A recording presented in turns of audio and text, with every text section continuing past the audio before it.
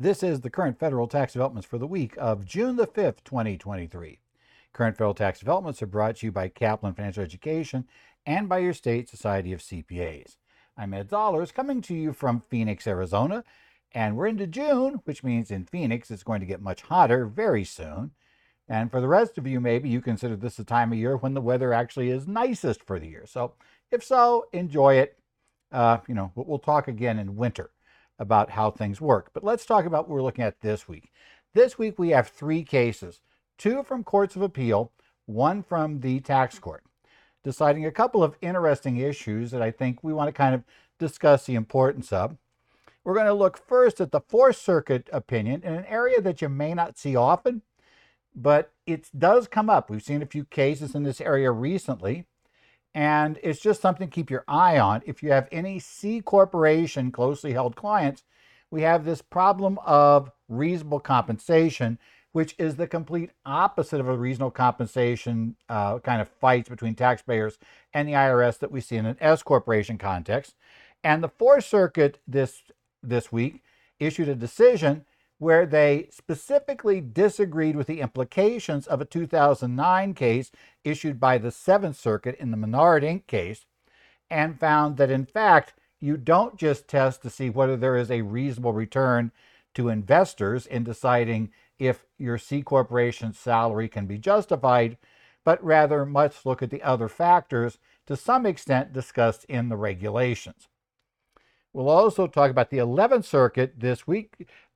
Made a decision in an area that they found to, I guess, their surprise, that no court of appeal had ever really looked at this issue before. But the question becomes, where do you deduct on a Form 1040 expenses when it is found that your activity is covered by Section 183, that is an activity not entered into for a profit motive, or what we tend to call it is the hobby loss rules. And while the answer they give is the answer we've seen before and the answer the IRS tends to give, this formally agreed that that's the proper answer. Although we did have a little bit of a split inside the actual panel, the three-judge panel that heard the case, about why that's the proper decision. They both decided it's proper to treat them as miscellaneous itemized deductions, but we'll talk about the differences in the two and why I'm not terribly thrilled with the concurring opinion. And we'll talk a little bit about that, why I like the majority opinion much better in this case. And finally, we're going to look at the case of an elderly attorney who had an issue closing down his law practice, and where the tax court reviewed what the IRS had decided he didn't deserve to get out of penalties for the most part for late filing of payroll tax returns and late payment of the payroll taxes. And the fact pattern is one that really in many ways is kind of textbook when your client won't win the case. But it's an interesting case because it shows that there were enough other facts in this case that essentially explained away the types of things that normally are fatal to getting out of an IRS claim that you essentially didn't properly, try to comply with the law. You didn't have reasonable cause for late filing, or you didn't operate with essentially neglect in allowing that to happen. So let's go first to the case of Clay Hood Inc. versus Commissioner. Case number 221573 from the Fourth Circuit Court of Appeals that came down on May 31st of this year. Now, this is a case where if the IRS on a C Corp does look at this issue differently than an S. The question we're going to have here is whether Mr. Hood, in getting paid some significant amounts at the end of the 2 years in question, whether he in fact had unreasonably high compensation. And the reason for that is because under 162, your compensation is deductible to the corporation only to the extent that it is a reasonable payment for services actually rendered. Now, technically, that's the same rule for a C Corp and an S Corp, but the biases work a little differently here.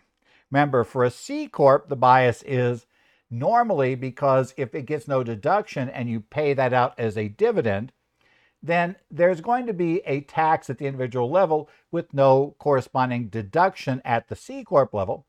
And I will tell you that this case involved years before the Tax Cuts and Jobs Act. So essentially, we were looking at tax rates well above the 21% rate. So that's kind of an issue to deal with here, and why in this case there was a definite bias for the corporation to pay out as much salary as possible, to have the C corp avoid paying tax, which then would lead to a double tax later when he tries to cash out. But also, then flip side of that, the IRS wanting this to be as high as possible, or to be basically as low as possible, and treat a good chunk of that as a dividend. So as I noted, the bias here is just dead opposite to what we see for S corporations. It's a different world we operate in. Now, in this case, the owner even admitted that for the years in question, they underwent a study of his prior salaries. A new CFO came in and took a look at his prior salaries and came to the conclusion to be undercompensated. But he pointed out that a major reason for the change in how Mr. Hood was being compensated here for the last 2 years was because of tax issues that related to getting ready for a change in future circumstance, likely a change in ownership. I suspect Mr. Hood was getting ready to leave the company. He wanted to take the money that had been accumulated in the company over the years out. He didn't want to pay the extra tax, so he wanted to be able to reduce, not pay more tax at the corporate level. So essentially, yeah, we were trying to bail out the earnings, is kind of what he admitted, which turns out to be a really bad admission. And that particular admission really did hurt Mr. Hood in this case. Is probably a really good example of why we don't want to let our clients normally talk to the IRS. In this case, probably they had no major choice. It's just more of a, was the client made aware of statements they would make on the stand that could be negative, shall we say, in nature. And so just flippantly saying, oh yeah, we did this because of tax planning, might not be the best thing to say here. We're just going to phrase it that way. And so it's one of those things. It's also one of those things that you definitely want to make sure that you're not, in essence, leaving things at that level in correspondence and other issues there. Remember, we're trying to establish the compensation is for services actually rendered, not a salary being paid in order to get the best payroll tax result at the end of the day. That could be a bad result. And turned out in this case, it wasn't going to work out well. Now, the company history was it was founded as a C corporation in 1980. And Mr. Hood and his wife each owned 50% of the stock. So basically, they were the only owners of the company. They also were the members of the board of directors. He served as the CEO. Obviously, they ended up setting Mr. Hood's salary every year, right? So in essence, from 2000 to 2010, it had $21 million of revenue and earning an average of less than $1 million each year in net income before taxes. In 2011, he sought to basically increase revenue, took various steps to do so. Revenues immediately increased, and by 2015, the revenue had grown to $44 million. By 2016 to $69 million, and net income shot up, as did cash and cash equivalent. Right? It also went from 80 employees in 2011 to about 150 employees. So now this company's been operating for these years, and now instead of having, built up, let's say, or accumulated earnings of less of $1 million or less every year and then paid the tax on that, now we're accumulating much, much larger amounts of money. That money's inside the company, and as I noted, we're getting where it appears Mr. Hood probably is considering, could be passing on to the next generation, it could be selling the company, it could be many things, but Mr. Hood would like to get the money out of the company, right? Now, the tax court did recognize that Mr. Hood, as CEO, his contributions were, mainly responsible for the success of the company. And that was important. They said, yes, we recognize that he made big contributions to the success of the company. Now, during the fiscal year that ended May 31st of 2015, and it just had huge growth in that period, the CFO began an assessment of the past compensation and concluded that in prior years, Mr. Hood had been undercompensated. To determine how much to compensate for 2015 years or thereafter, he sought the advice of the company's accountants at their accounting firm, right? So at this particular issue, as I said, the record's not clear as to what extent Mr. Hood participated in this assessment, But as they said, the tax court noted, Mr. Hood later acknowledged he was aware that he needed to start making necessary preparations from an income tax perspective in getting money out of the company in anticipating of a changing of the guard. Okay, that's probably not a good thing to have the courts highlighting, either the tax court in the original decision or the circuit court in the appeal. That's going to be a bad thing they're highlighting, that this was a tax motivated payment. After meeting with the company's accountants, the CFO determined that he'd been undercompensated since 2000, that the total amount that would remedy this past undercompensation and recognize Mr. Hood's service for 2015 years would be $7.1 million. Okay. They suggested he pays a $5 million bonus in 2015, some of which was to remedy his past undercompensation, with the balance of the compensation to be paid in future years. The company's accountants gave their approval to this. They are apparently competent, right? No reason to doubt their ability to help in this analysis. And they've had the tax experience, and the accountants company's been using for years. So seems like a good trusted source to look at when you're doing this, right? So accordingly, at the meeting of Hood Inc.'s board of directors, which, remember, are the two owners of the company who are married to each other, they approved paying the $5 million bonus in addition to his standard $168,559 salary for the year. And, and the minutes recognize that it was approved in recognition of Mr. Hood's many years of sacrificial work done for the company, right? And the following year, they went through the same process for turning the bonus to 2015. As board members, they approved a bonus of $5 million for 2016, in addition to his standard salary, which in 2016 was $196,500. Right? The court notes, this is also not a good thing to have a court ever note for you in one of these decisions. Hood Inc. did not consider paying any dividends to its shareholders, and in fact, it had never paid any. So in neither year did they consider paying dividends, and they never actually paid any dividends in the entire history of the company. And as I can tell you, being somebody who's in practice before the 1986 Tax Act, yes, I go back that far, these would always be very, very, very bad statements to find in a case that the IRS was bringing, which we had a lot of prior to the 86 Tax Act, because we had a lot of C Corps and very, very, very few S Corps in a closely held companies. These would all be bad signs if the court was reciting these issues in your decision. It's still a bad sign when they recite this issue. Now we have the IRS challenge and the battle of the experts.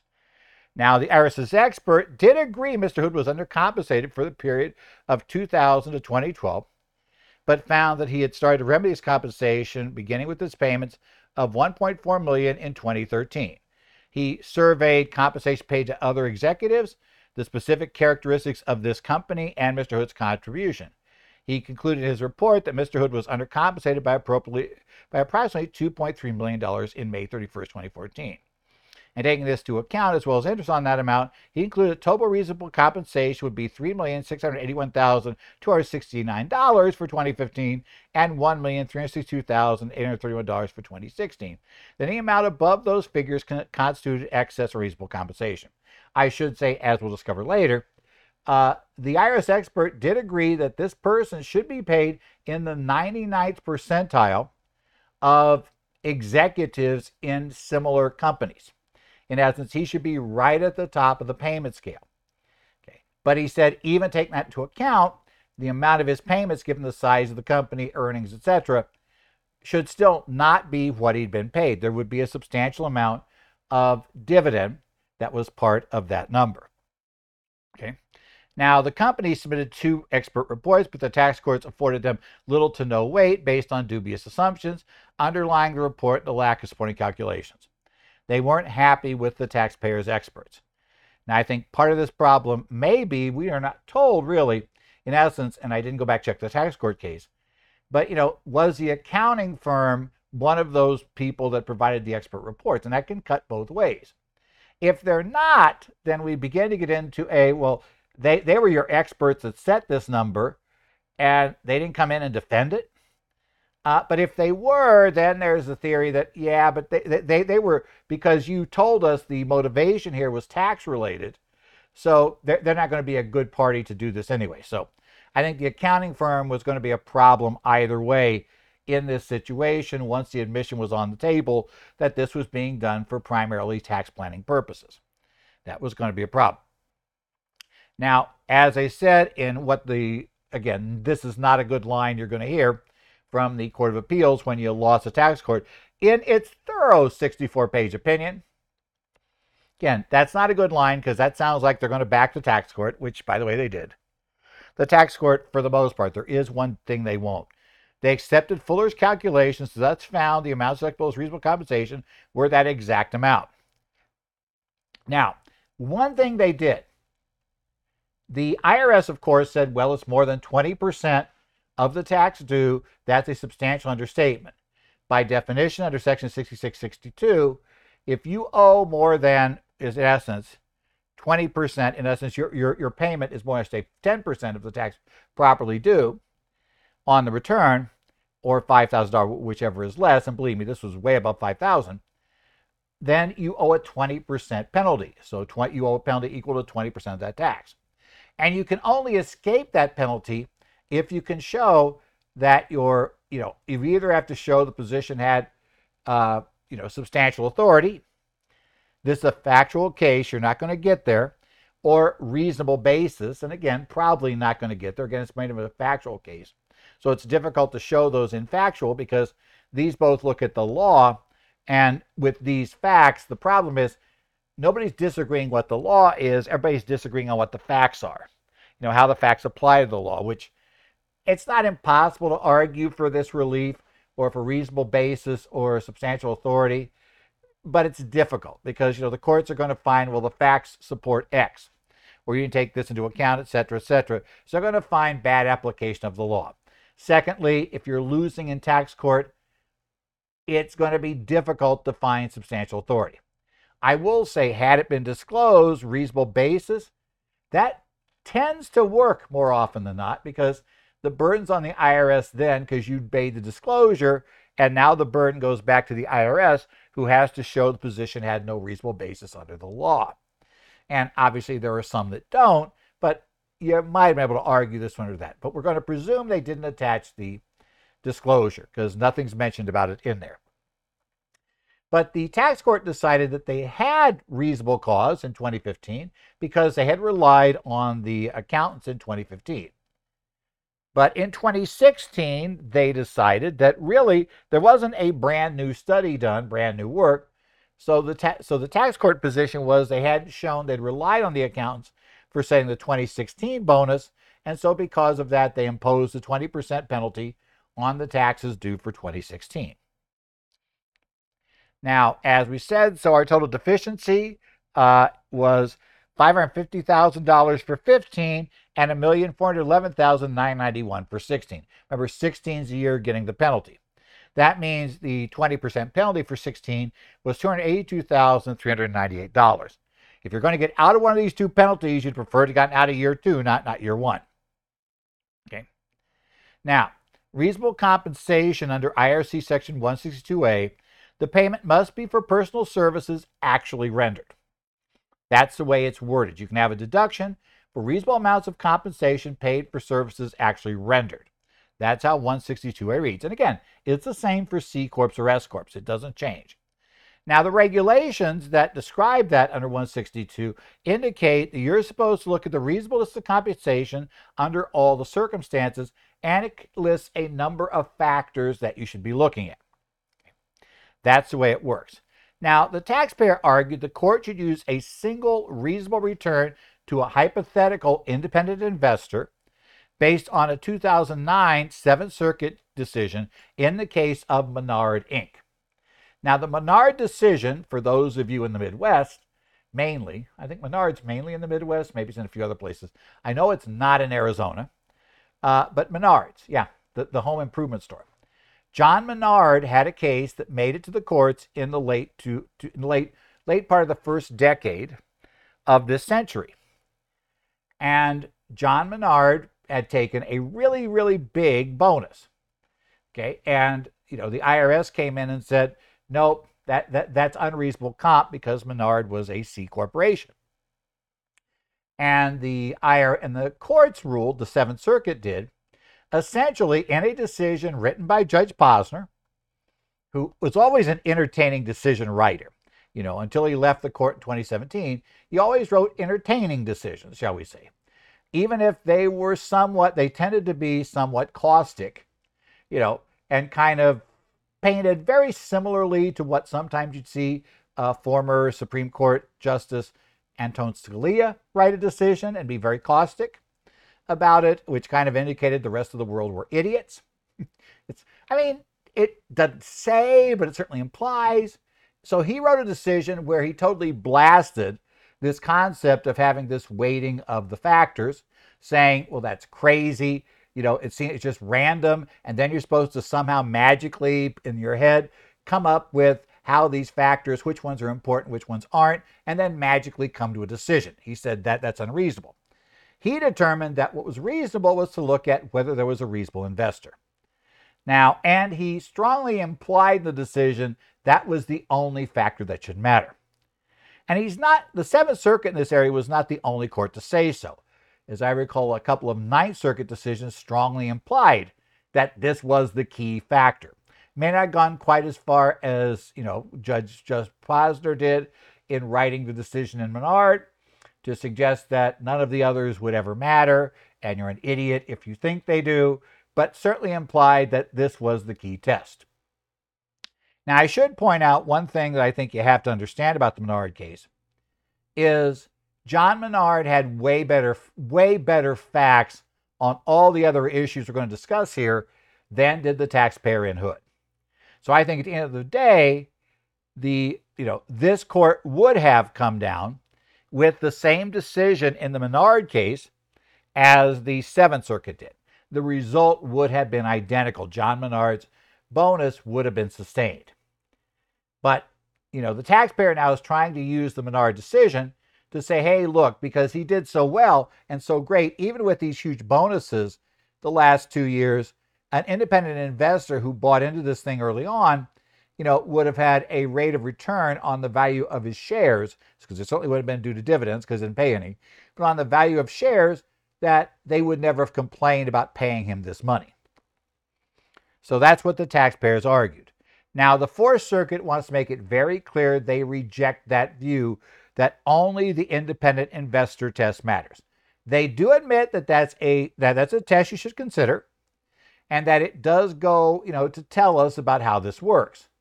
But unlike the Seventh Circuit decision that suggested it was the only thing, or even, frankly, some of the Ninth Circuit decisions that suggested it was it really was the overwhelmingly major factor, this decision said, nope, you've got to consider the other issues.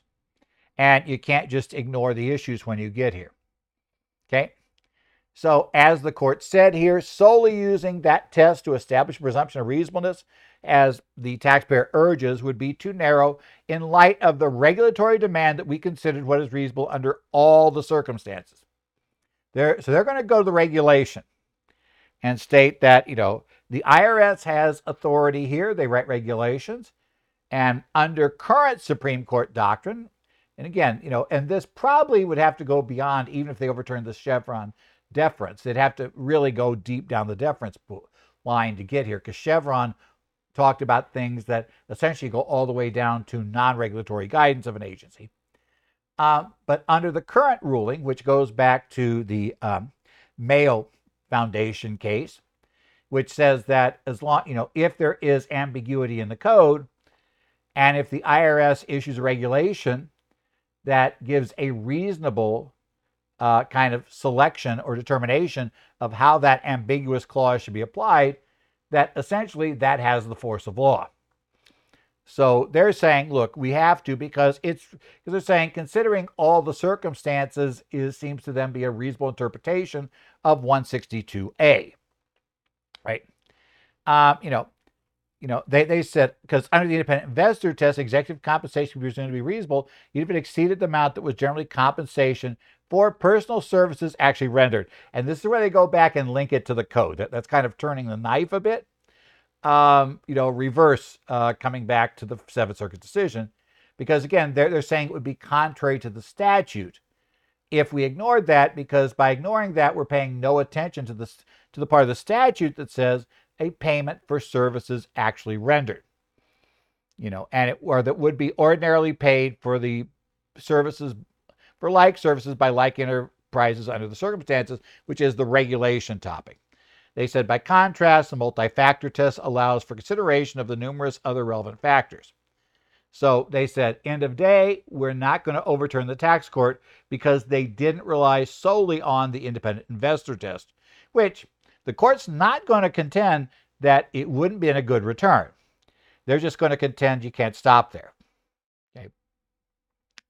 So they also found the tax court properly applied other factors.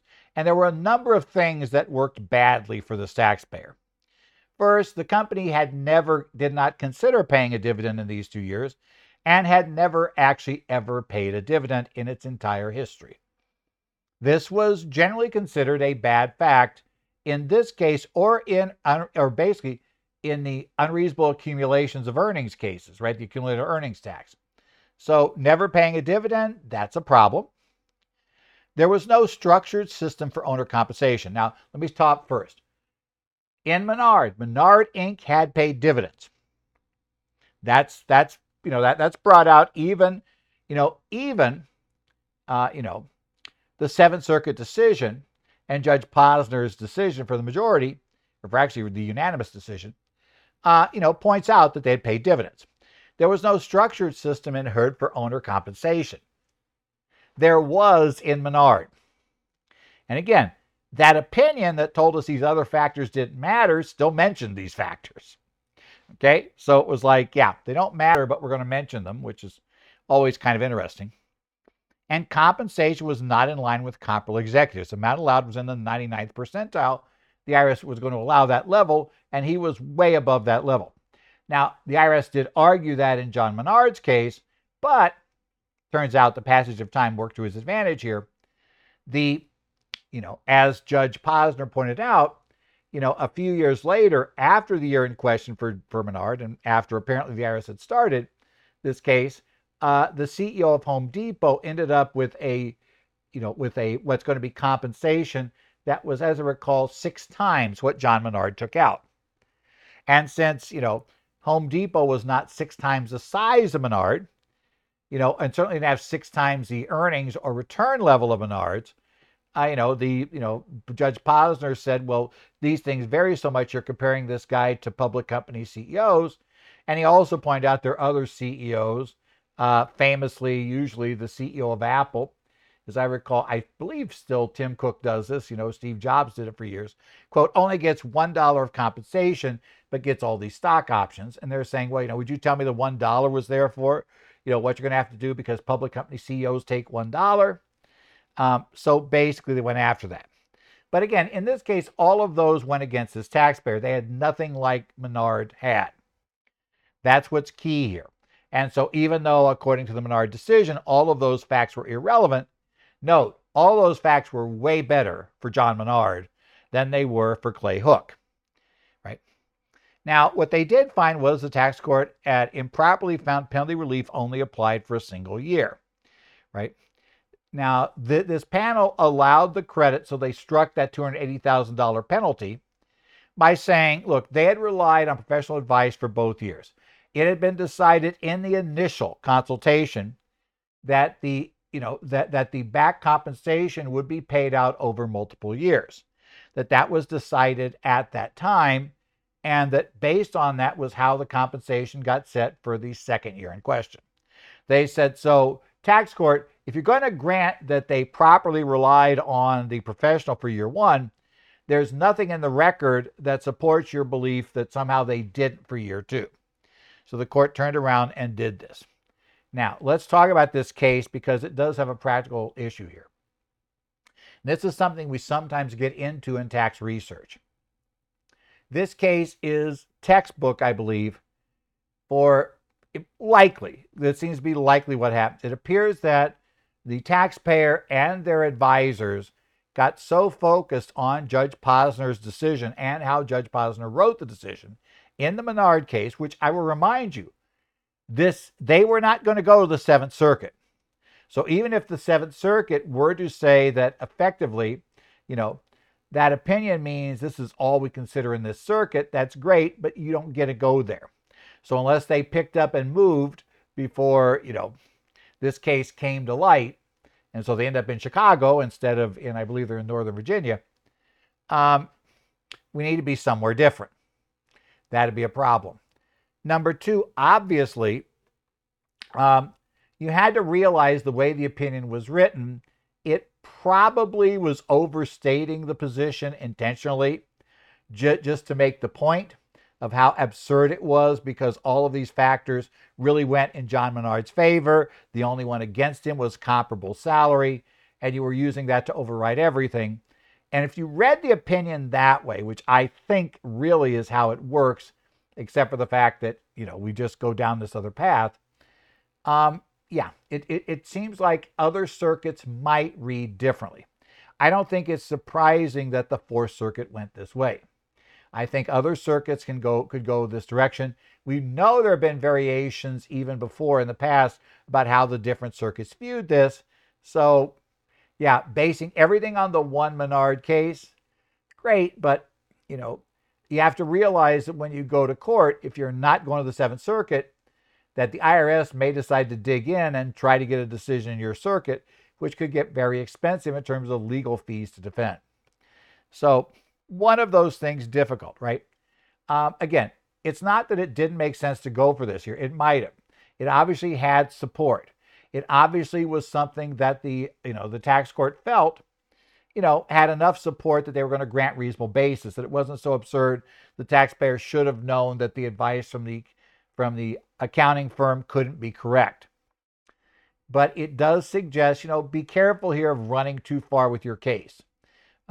Too often in tax research, I see people, look at whatever they're looking at, and as soon as they find something that appears to support the answer they want, pretty much stop looking.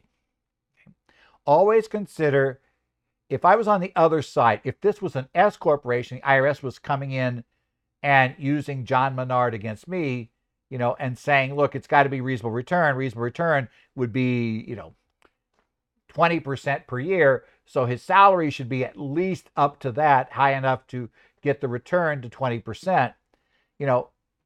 Would I be so apt to just say, oh yeah, that's obviously the way you set reasonable comp, or would I argue against it?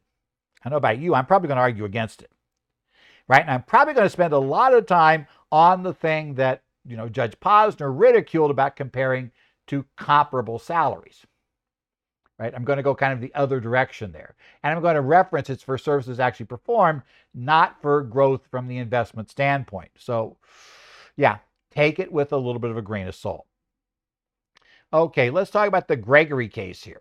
This comes from the 11th Circuit, case number 22-10707, and this came down on May the 30th. Let's talk about the Gregory case. Now, this is a case where the taxpayer operated a yacht that they claimed was a business. By the time we're in front of the 11th Circuit, we're no longer arguing whether or not this thing is covered by Section 183. It was an activity not engaged in for a profit. Okay, we've conceded that's true. Now, they did get revenue from operating their yacht, but yachts, from people renting the yacht, doing whatever for the yacht, being taken on the yacht. But yachts are expensive to run. And, the revenues coming in did not cover the cost of the yacht.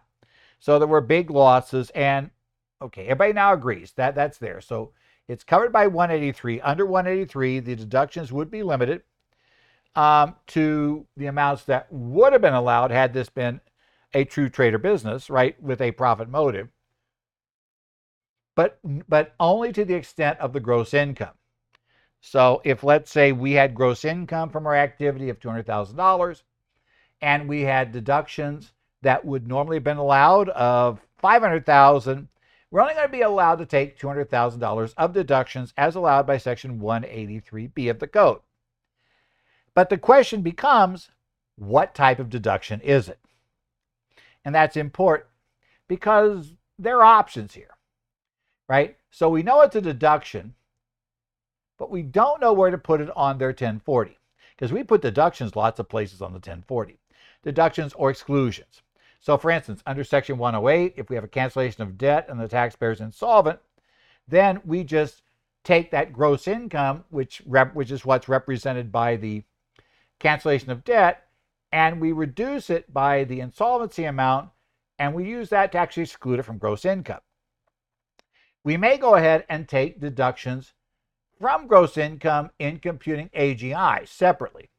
So we don't reduce gross income. We don't basically offset gross income at the top level. We still recognize the entire gross income, but what we turn around and do is claim deductions, and we might put those on Schedule C, Schedule E, right? Schedule C for a trade or business, Schedule E, let's say, for our rentals and royalties. Could be down in the adjustments to income section, like IRA, deductible IRA contributions, SEP contributions, those sorts of things. Those go above the line, right? We call that above the line deductions. Or it could end up as an itemized deduction. And even there, itemized deductions go into two categories.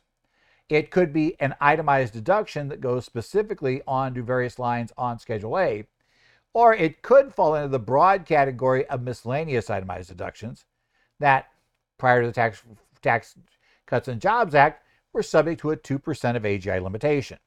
So the question becomes, what type of deduction are the ones allowed under Section 183B? Where do they get reported? So let's talk about general rules for how we determine where to either use something as an exclusion from income or whether to use it as a deduction. If a deduction, does it go above the line, below the line? And if it's itemized below the line, does it end up as below the line as a regular itemized deduction, or is it a miscellaneous itemized deduction? Okay.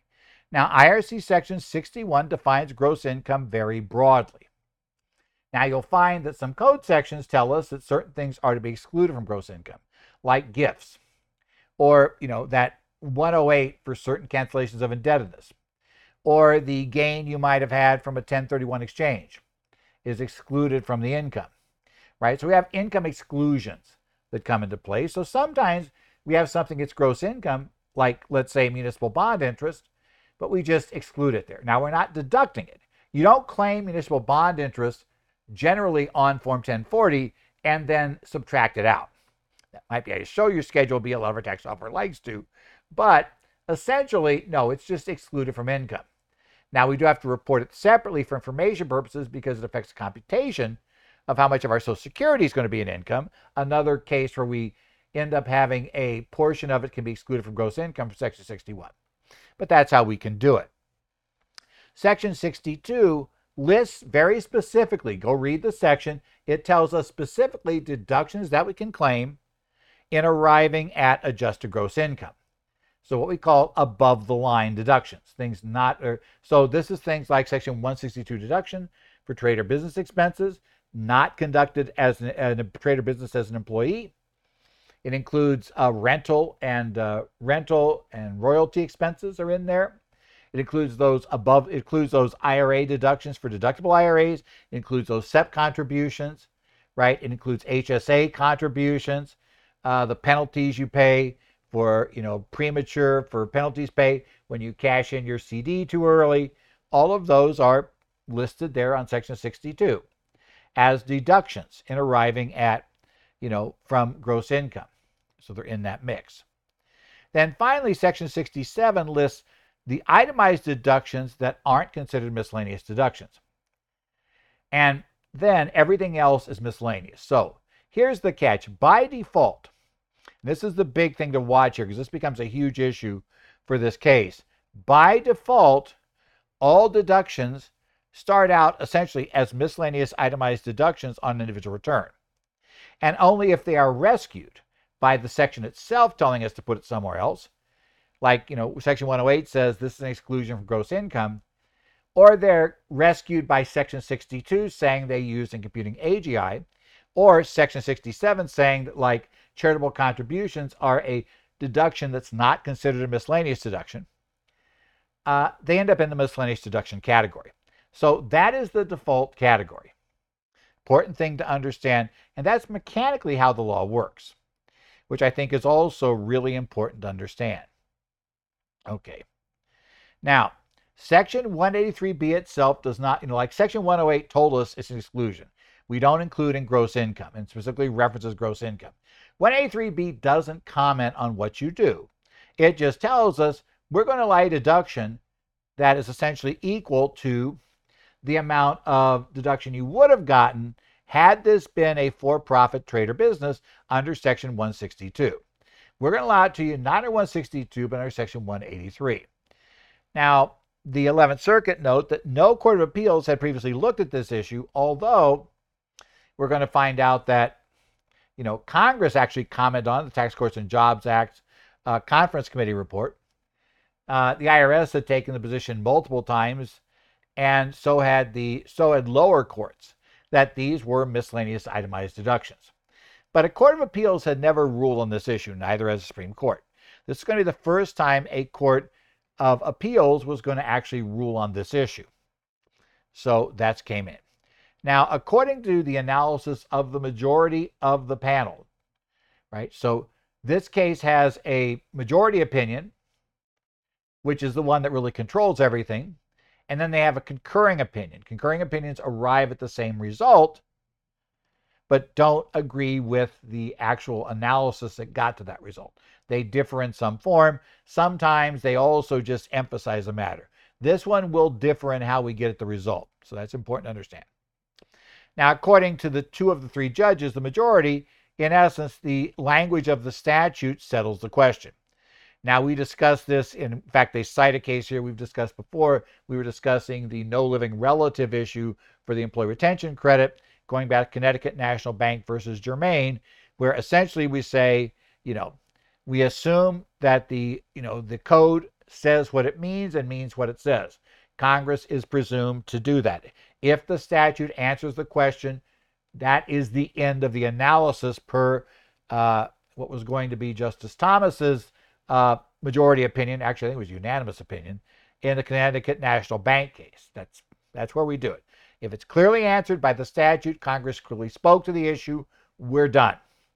Unless that statute's unconstitutional, this thing is done, right? We're going to follow what the statute says, not caring what the non-government person says, the non-government party to the lawsuit says, or what the government party says. We're just going to apply the law as written, right?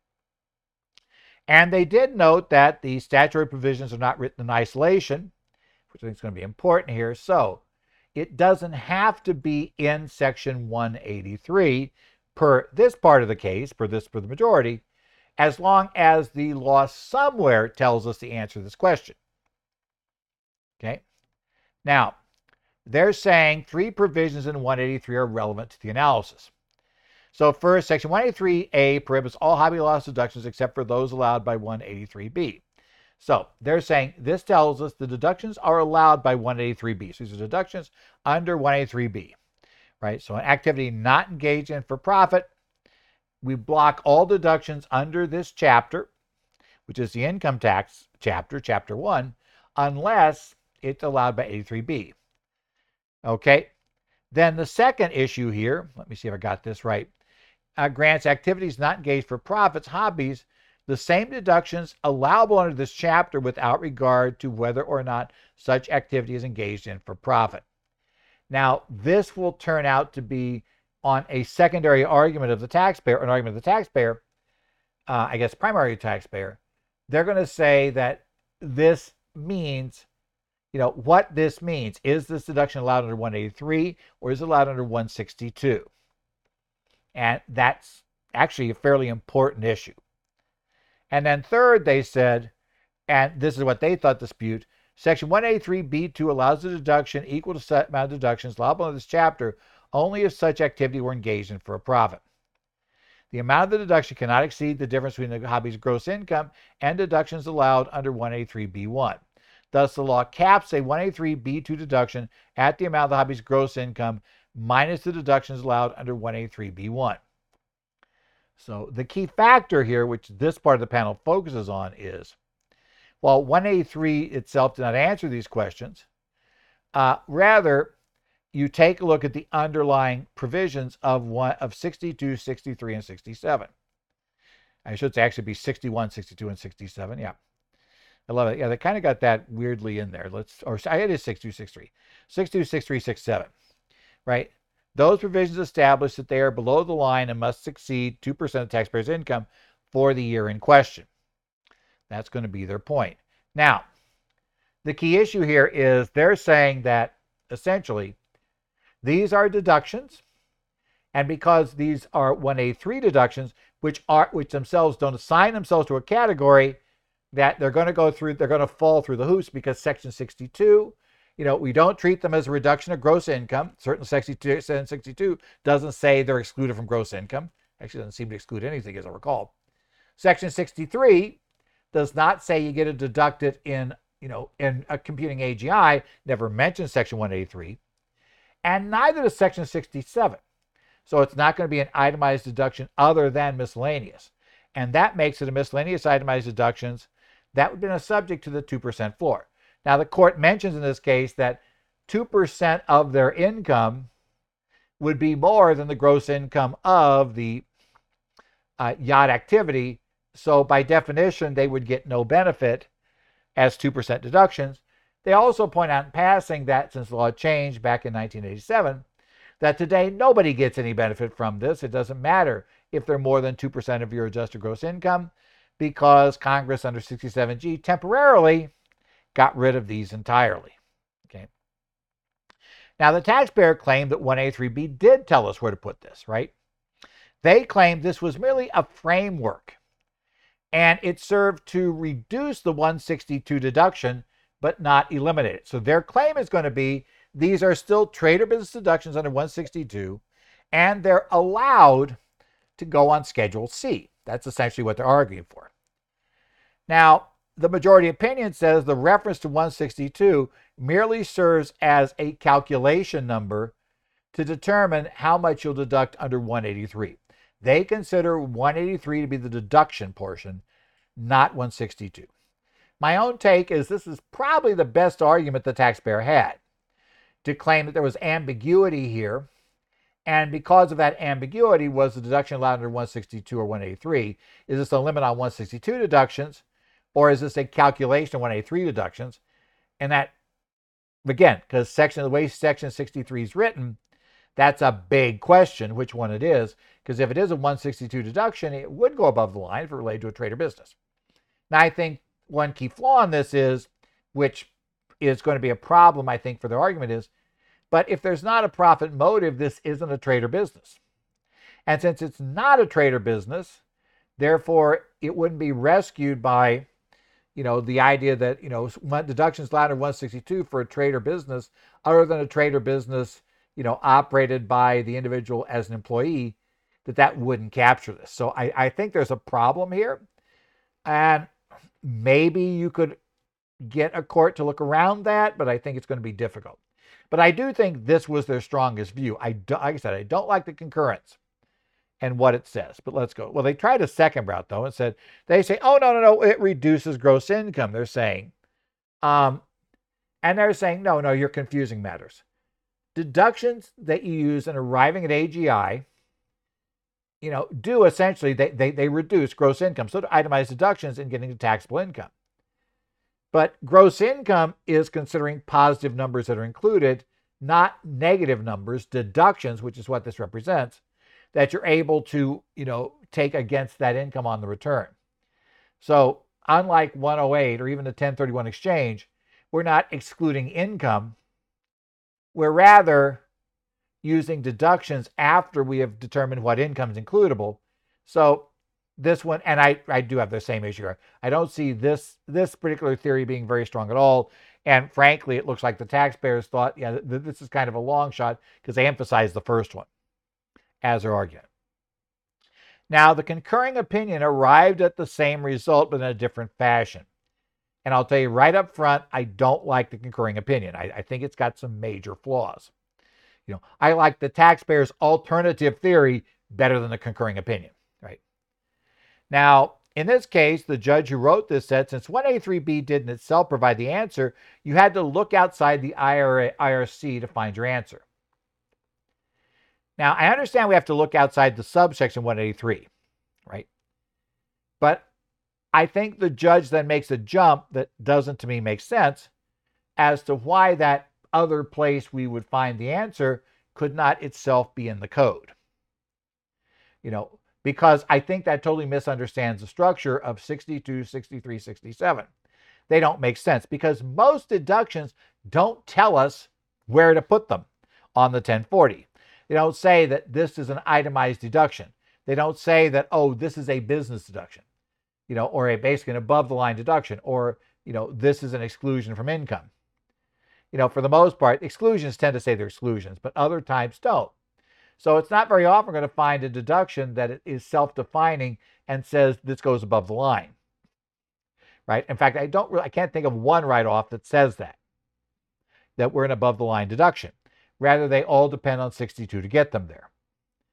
But if you bought this theory, every deduction in the code would, in theory, be up for argument about whether Congress intended to be above the line or below the line. I agree with the majority here that Section 63 answers the question. Right? You don't need to do this. You don't need to have the other structures. The question's answered. It found that, now, why this got the same result, though, was the Tax Court and Jobs Act conference report listed 183 deductions as miscellaneous itemized deductions. And this said to them, aha, there's our outside source of authority. I had some problems with that as authority, too.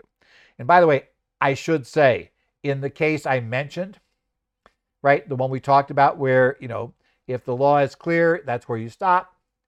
Specifically, we were told there that you don't go, that committee reports are to be ignored. There are various reasons why we don't like committee reports, not the least of which is Congress doesn't really vote on them. And they certainly aren't transmitted to the president for consideration as to whether to sign the bill. Right? It doesn't matter. The president doesn't sign the conference report. The president signs the law as written. That's the text that the president signs. So there's here. Right? Now, I don't like this. By this logic, all of those other sections are irrelevant. Right? They'd never matter because they don't really define any deduction. So they'd be totally irrelevant. And virtually no IRC provision granting a deduction states where to deduct, where you deduct it. Where they rely on those provisions we talked about earlier, right? Okay. So that's it. And also, I have a key question. The years in question here when they claimed these deductions were before the passage of the Tax Cuts and Jobs Act. That's why it was a 2% exclusion issue and not just the full-blown 67G means, again, obviously it didn't matter either way for them because 2% was too high a bar for them to clear. But why would a Congress that was not the one that passed this law, that didn't actually amend, right, 183, didn't touch it, why would that Congress decades later be able to tell us about the intent of the Congress that put 183 in the code? I mean, that would give huge power to every Congress to just start talking about anything in committee reports and then say, there it is, congressional intent, we've got it. I don't see that actually works there. And I really don't see that Congress was really intending even to discuss 183 openly, except just, they were discussing the impact of 67G, and it didn't occur to them there was a question as where those were deductible. Final case we're looking at this week is a case of Tracy versus Commissioner. Tax Court Summary Opinion 2023-20 came down May 30th. Now, this was an elderly attorney that was attempting to shut down his law firm. Okay. He had huge problems. We'll talk about these in a second, but he had numerous illnesses, infirmities, and he was having to care at the time this was going on for his terminally ill spouse who later passed away. Right? So, I mean, there was a lot going on in this guy's life at this time, and that's the reason he was shutting down his law firm. Right? He was in his late 80s, mid to late 80s, and he was shutting down the law firm. So in that law firm, another attorney was really handling most of his client work. Again, he was available for consultation, but he really wasn't. He had enough other issues. He really wasn't day-to-day in practice. And so this other attorney, he brought this attorney in to ensure these problems got taken care of for his clients to make sure that they were handled properly. He had an ethical obligation to do so, and he did so. And he had an administrative assistant who was handling all the administrative issues, including payroll tax compliance, payment issues, communicating with the outside accountant to get all the taxes filed that need to be filed. Okay? Now, at the time this case was decided today, he's 92 years old. At the time when he was, these 2 years when these were missed, he was 87 to 88 years old, right, in closing his law practice. Now, he had been in practice for approximately 60 years, and the only times he missed filing his payroll tax returns were from September 30, 2017 through June 30, 2019, as we said. So he has these failure to pay during this time period. Now, I mean, all the bad stuff that happened to him. He was a Navy veteran. He had a hearing loss and a back injury that worsened with time, so he's considered disabled.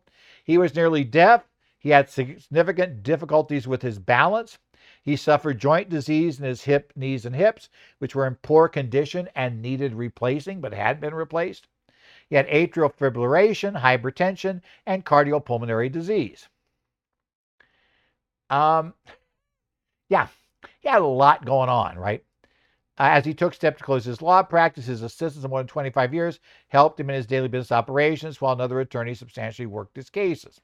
In addition, he relied on a part-time aide for his daily living activities, including grocery shopping, errands, laundry, cooking, and cleaning. Okay? In essence, he wasn't able to do a whole lot. And at the same time, he was caring for his dying wife of 55 years.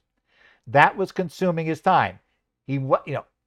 That itself had to basically wipe out his time. So this is the situation we're facing in this case. Okay. Now, the court notes, as an attorney had an ethical obligation to his remaining clients, he could not simply close his practice and walk away, say, yeah, that case we filed, you got to find somebody else to deal with it. I can't help you anymore. Tough luck, right? So his assistants and that attorney kept the law practice going. He did not do the bulk of work. He was available. If necessary, he was consulted, is what the assumption is. But most of the work was done by the other attorney, and his assistant would take care of most things going on. Now, one of the assistant's duties was to communicate with the tax preparer and handle employment taxes on the petitioner's, the attorney's behalf. However, she was aware that they had very, very little income, declining income. They had all of these expenses paying for this other attorney, and she was fearful of losing her job because obviously this was this was sucking money out left and right. And, at some point, would the attorney dismiss her? She was concerned she'd be dismissed because they had no money to pay her, and she was afraid of losing her job. So she didn't perform her duties for payroll tax, employment taxes. She decided that she would save that money, and that would give them money to pay the other expenses. Okay. Obviously, that's not a smart idea. Obviously, she hadn't heard of, basically being able to get stuck with the, trust fund penalties for finding that she herself could determine if they had been paid. I don't think she understood that either, that she was personally now probably could have been on the hook for this had they not been paid. They were paid. That was taken care of, right? Now, he was not aware she had shirked her duties. As soon as he learned about the fact there were unfiled returns and unpaid taxes, he filed the return, paid the taxes.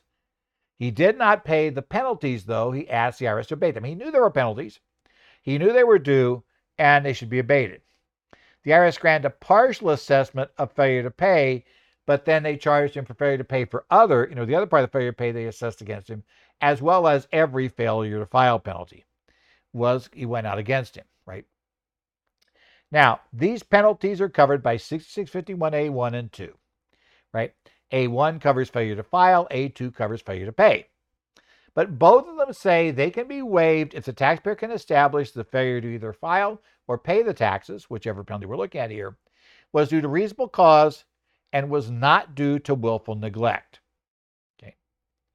And Internal Revenue Manual, section 20.1.1.3.2.2.1, I love that, which was last updated in November of 2011, applies to claims of reasonable cause due to death, serious illness, or unavoidable absence. And that's what the IRS started looking at for this purpose.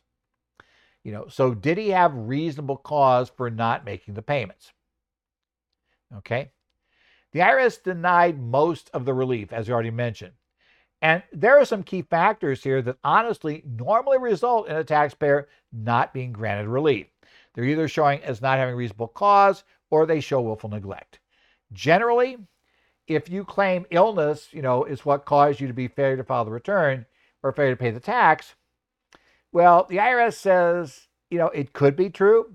Maybe you're deathly ill and you were in intensive care for 9 months, and that explains why you couldn't pay the payroll taxes. You weren't there to do it. You weren't able to do it, and you weren't letting anybody visit you or do anything. You were in a coma for the 9 months. Okay, fine, we'll grant it. But if you continue to operate your business normally, even though you may have some disease, you might be going through chemotherapy, you might be going through any other sort of treatment, so you have this serious disease, but you're still operating the business as normal, that's going to argue against the waiver because, if you could still go to court and argue cases, would be the argument, you're still able to draft all these contracts and get them out and get them billed, you could have gotten the 941s filed. That's how they normally look at it. Also, if you do have a staff person, you have somebody who you decide to put in charge of this, fine, attorneys could do that. You're supposed to supervise the parties, realizing that there is an obligation to make sure they're doing their job. And one of her jobs was to get payroll taxes filed. So he should have been glancing in to make sure she was really doing that job. He had a responsibility in that area, right? And since he was the only owner, it's like, that's it. Management has that responsibility, and you are the member of management. So you're responsible for that. And also, if you say, well, it's not my fault because I had my assistant do it, delegating authority generally doesn't work for you in getting out of penalties, right? It doesn't, like I said, you don't need to file the return, maybe. You can have somebody do that. But to determine if it had been filed is something you can do very quickly, and it doesn't really take a lot of work.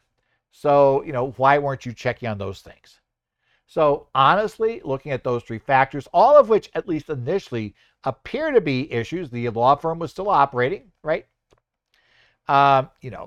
He didn't supervise her work, even though it was his assistant, and he delegated everything to her and ignored, what was going on, which is kind of related to the second. So those are all reasons why normally you'd end up losing. You wouldn't get the waiver. But, in this case, as we look at this, the tax court found the specific circumstances here explained those issues and excused the work, right? First, he wasn't really working at the business, right? The business was open. They were hiring and basically hemorrhaging funds to pay other counsel to complete the work due to ethical considerations.